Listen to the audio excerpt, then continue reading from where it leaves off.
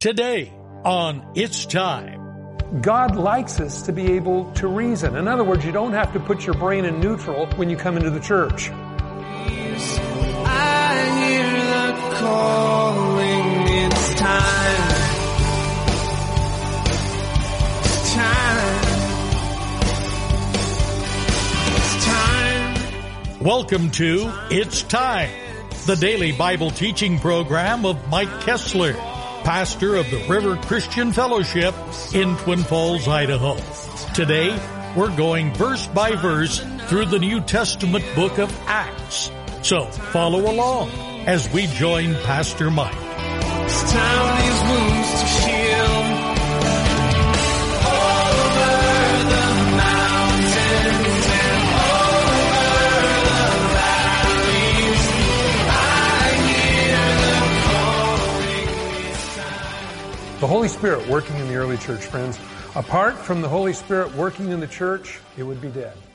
But we know God wants to do things in people's lives then, just like now. And so that's why we look at this to see what God would say to us. Now, looking at this, we've been talking about how the Holy Spirit, when it inspires His Word, the Word, you might say, expands and becomes alive.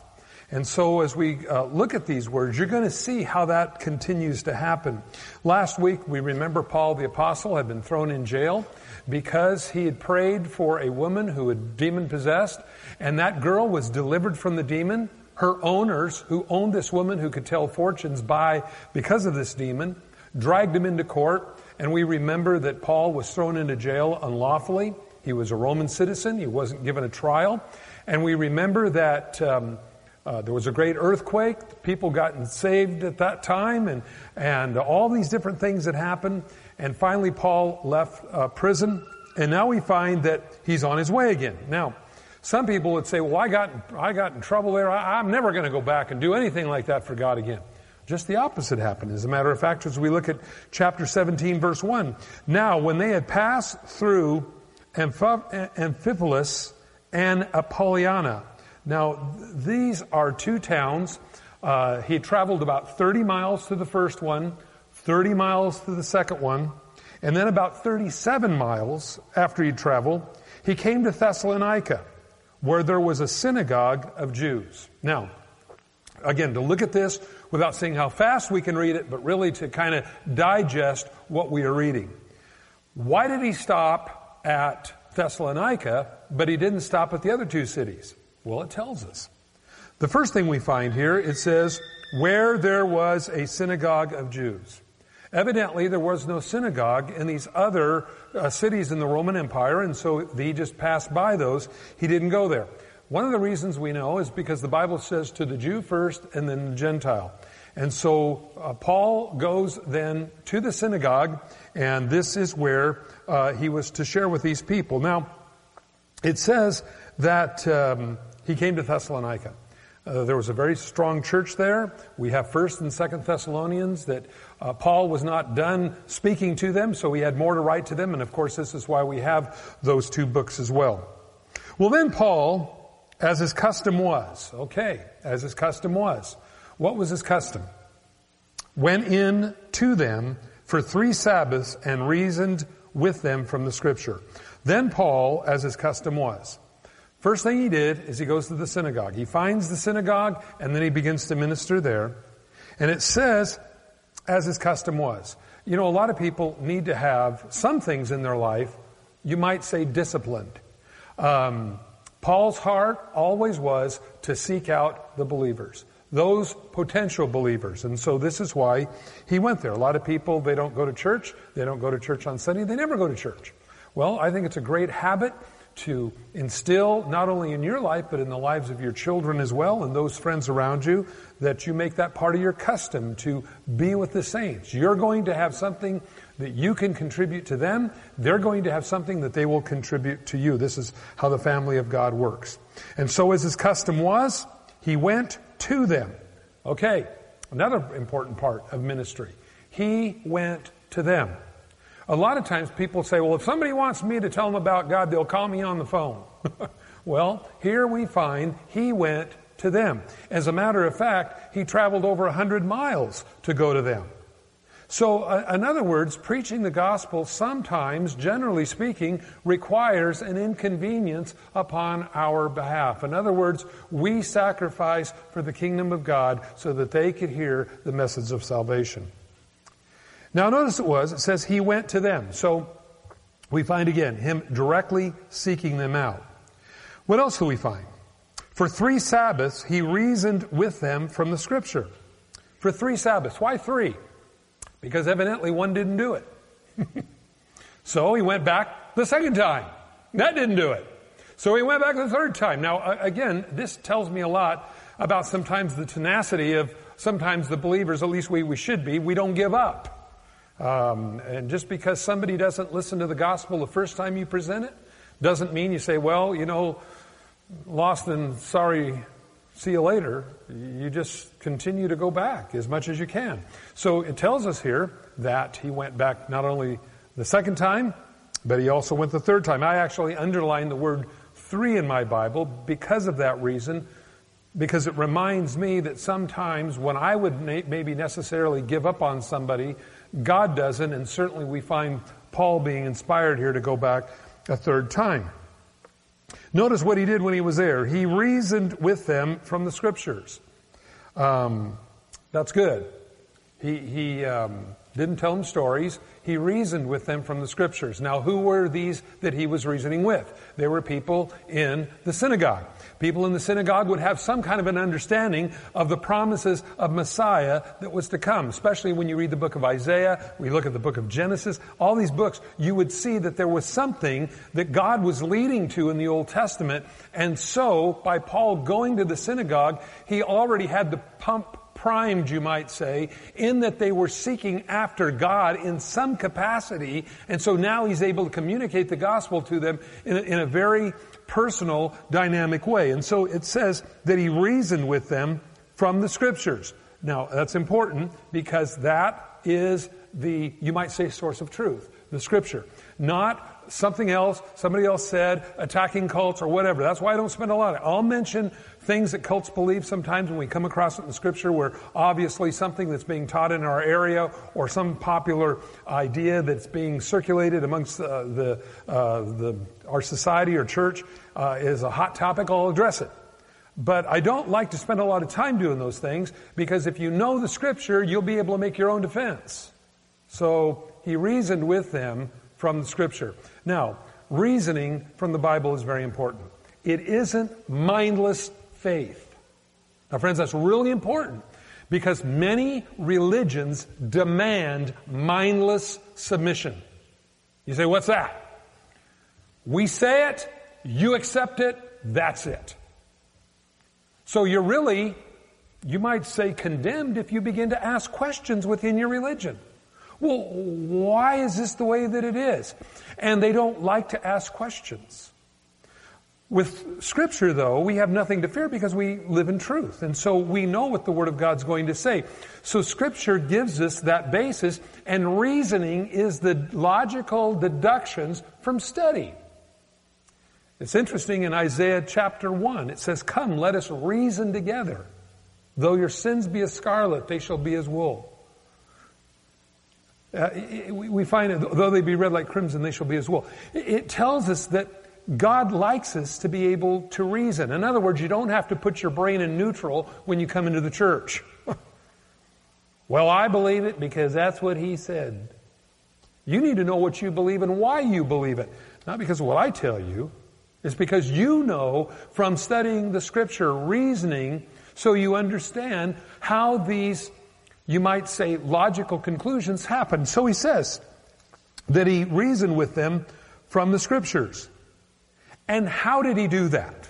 Now that's another important part. How do you do that? Well, glad you asked. Verse 3.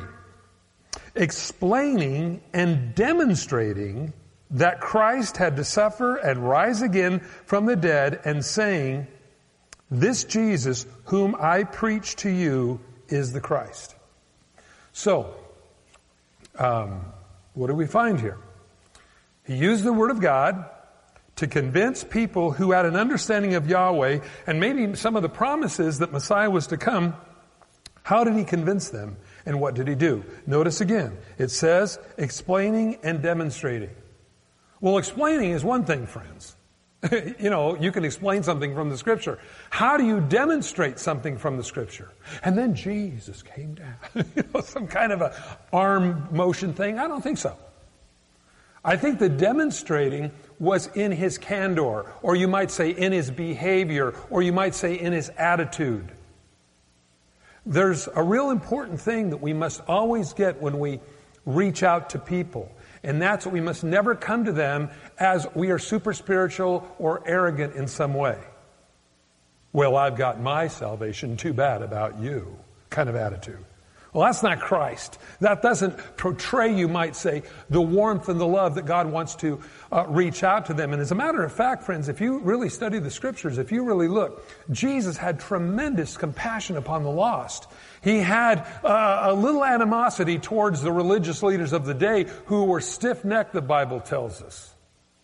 But we understand that he was reaching out to them, demonstrating. Well, how would he demonstrate this? Again, by his attitude in the way that he communicated. Now, what would then he have communicated? Well, it says explaining. Okay, what would he explain out of the Bible? Well, first, if you like to take notes, prophecy. The Old Testament is filled with verses that predict Jesus the Messiah would come and what he would do when he did come. Isaiah chapter 53, for instance. He was wounded for our transgressions. He was bruised for our iniquities. And upon him, the Lord laid all of our sins, basically is what it says. So we understand that through the entirety of Scripture, whether you look at Psalms 22, or whether you look at the type of Joseph as an example in the Scriptures that was sold into slavery so he could be the Redeemer for his nation, you might say, we find all the way through these prophecies that spoke of Jesus. The second thing we find in the explaining to these, you might say, people there at the synagogue, he was from the tribe of Judah. That would very important, because the Bible says he would be from the root of the line of the tribe of Judah. The third thing we find, he was born in Bethlehem. Another prophecy particular to the Messiah who would come. The next thing we find, he's from the line of David. So he wasn't just born in Bethlehem, but he was from the lineage of David, and that's very important because, again, he was the Lion of the tribe of Judah. He came at the predicted time. Now, again, when Artaxerxes gave Nehemiah the command to go and restore the city of Jerusalem to the coming of the Messiah the Prince, would be 69 7-year periods of time based on a 360-day Babylonian calendar, okay? Well, anyway, long story short, Jesus made his triumphant entry into the city of Jerusalem on that Sunday as he descended from the Mount of Olives as he came into the city of Jerusalem. Incredible prophecy. That's why the kings of the East that we always celebrate at Christmas time, as they came bringing their gifts of gold, frankincense, and myrrh, how did they even know to be looking for a star? How did they even know that there was going to be some kind of a king born? It's funny that the Gentiles, the kings of the East, were more in tune, you might say, than the nation of Israel was on the arrival of their Messiah. And so they came to Herod and they said, "Where is this king that was born that we may worship him?" And so Herod, hearing this, was extremely troubled. Well, understanding that the predicted time was exactly right on. Another thing, his work. What did Jesus do when he came? Was he out trying to establish himself as king and getting in back rooms with a bunch of guys? Okay, let's go cause a riot in the street. No, he was about his Father's business, and this is what he tells us. So he was healing and preaching the kingdom of God and demonstrating it with, and here's the next one, irrefutable miracles. So miracles were that to establish what he said was true. This is, again, we talked about this when the man they let down, they tore the roof off the place to get this guy to Jesus because he needed to be healed. They tore the roof off. They let this guy see Jesus teaching. Everybody's sitting there, oh yes, right, yeah. And all of a sudden, all lights start shining out. And here comes a guy down on a stretcher. And he's just kind of floating in space there. The Bible says Jesus saved their faith. I guess so. And he said, which is easier to say? Your sins are forgiven? Or rise, take up your bed and walk? Well, it's always easier to say your sins are forgiven because who really knows for sure if they really are forgiven or not? So you could easily say that. This is something the Pharisees could say after they did their sacrifice by slaughtering the animal and transferring the sin on you. As he'd lay his hand on the animal, it was to be slain, and on you, and the animal was to be killed. He could say your sins are forgiven. But did you really know if they were? Well, you had to just take his word for it. But Jesus said, which is easier? Rise, take up your bed or walk, or your sins are forgiven. He said, so you know that I'm telling you the truth. He looks at the guy and says, rise, take up your bed and walk. The guy gets up and he walks. It proved beyond any shadow of a doubt that what Jesus said was true. So, miracles, very much a sign. The next thing we find as well, the resurrection. And this is one of the things that he mentions here, and let's look at this again.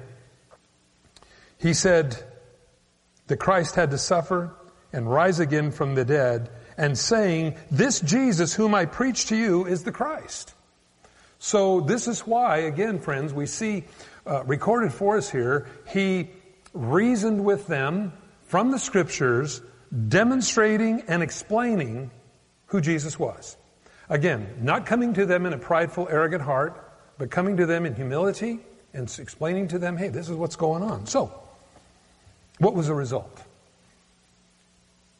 And some of them were persuaded, a great multitude of devout Greeks, and not a few of leading women joined Paul and Silas. So it tells us here there was probably more, you might say, Greek believing brethren there that were assembled to the synagogue than maybe even the Jews that believed in Paul, his message.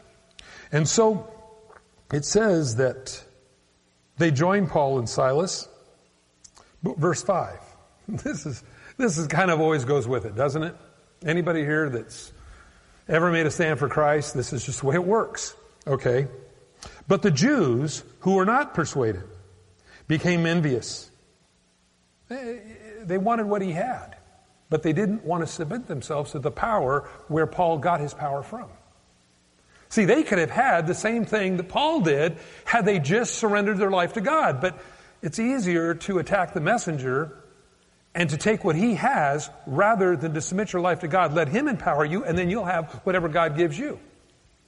So, what does it say? Those that were not persuaded became envious, took some of the evil men from the marketplace. Evil men from the marketplace. Now, friends, just the very application of this is kind of interesting to me. Evil men from the marketplace. Okay, so you picture something kind of like a swap meet, okay, in those days. You know, it'd be a guy over here selling raiment and somebody over here selling oranges and somebody over here selling cantaloupes or whatever. And you go down there and then there was kind of the hangout place, kind of like going down to the mall. You know, all the little chairs that they have out in the mall there for the mallies that walk around a lot and they finally get tired and say, well, just imagine that all being full with people. And because they were kind of evil in the marketplace, that would pretty much indicate they really weren't there for business or to buy something. They were there to hang out. And the reason they hung out is probably they didn't have jobs. And so because they were hanging out, they didn't have jobs. And usually people that don't have jobs are looking for things that people who do have jobs have to take. Well, they gathered them up. And gathering a mob, set the city in an uproar, attacked the house of Jason, and sought to bring them out to the people. Where are they staying? Where's Paul and his companions staying? They're staying at the house of Jason. Well, let's go down there.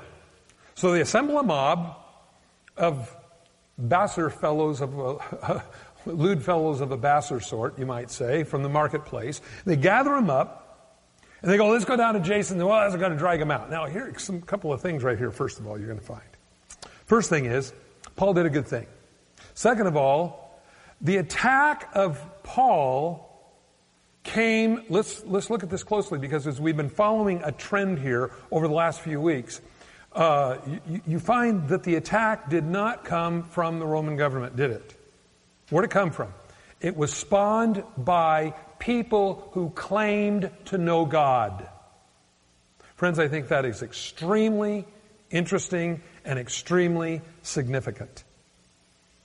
What drove the people who claimed to know God in an uproar against Paul and his companions? Well, it tells us it was jealousy. It says they were envious. They wanted what he had, but again, they wouldn't submit themselves to the power of God to give. God doesn't have favorites. God would give them the power just like he gave Paul and his companions. But the problem is, see, that requires humility and that requires repentance, and they didn't want that, so it's just easier to take what somebody else has. See, they don't realize, and this is the problem that I find, especially with oftentimes religious people, whether they want to call themselves people who follow the Old Testament or even modern day Christians that are kind of tweaked in the head. They see the anointing of God, but they don't understand what it is because they walk in the flesh and they walk in darkness. They don't realize. See, if you see somebody that God is using in a great way, what you're seeing there is you're seeing God. You're not seeing the individual. Because I guarantee you, we're all bozos on this bus. That's the bottom line. There is no favorites. God treats us all the same. He treats us as his children. Any parent here knows if you're really a good mom or a good dad, you shouldn't favor one child over another child.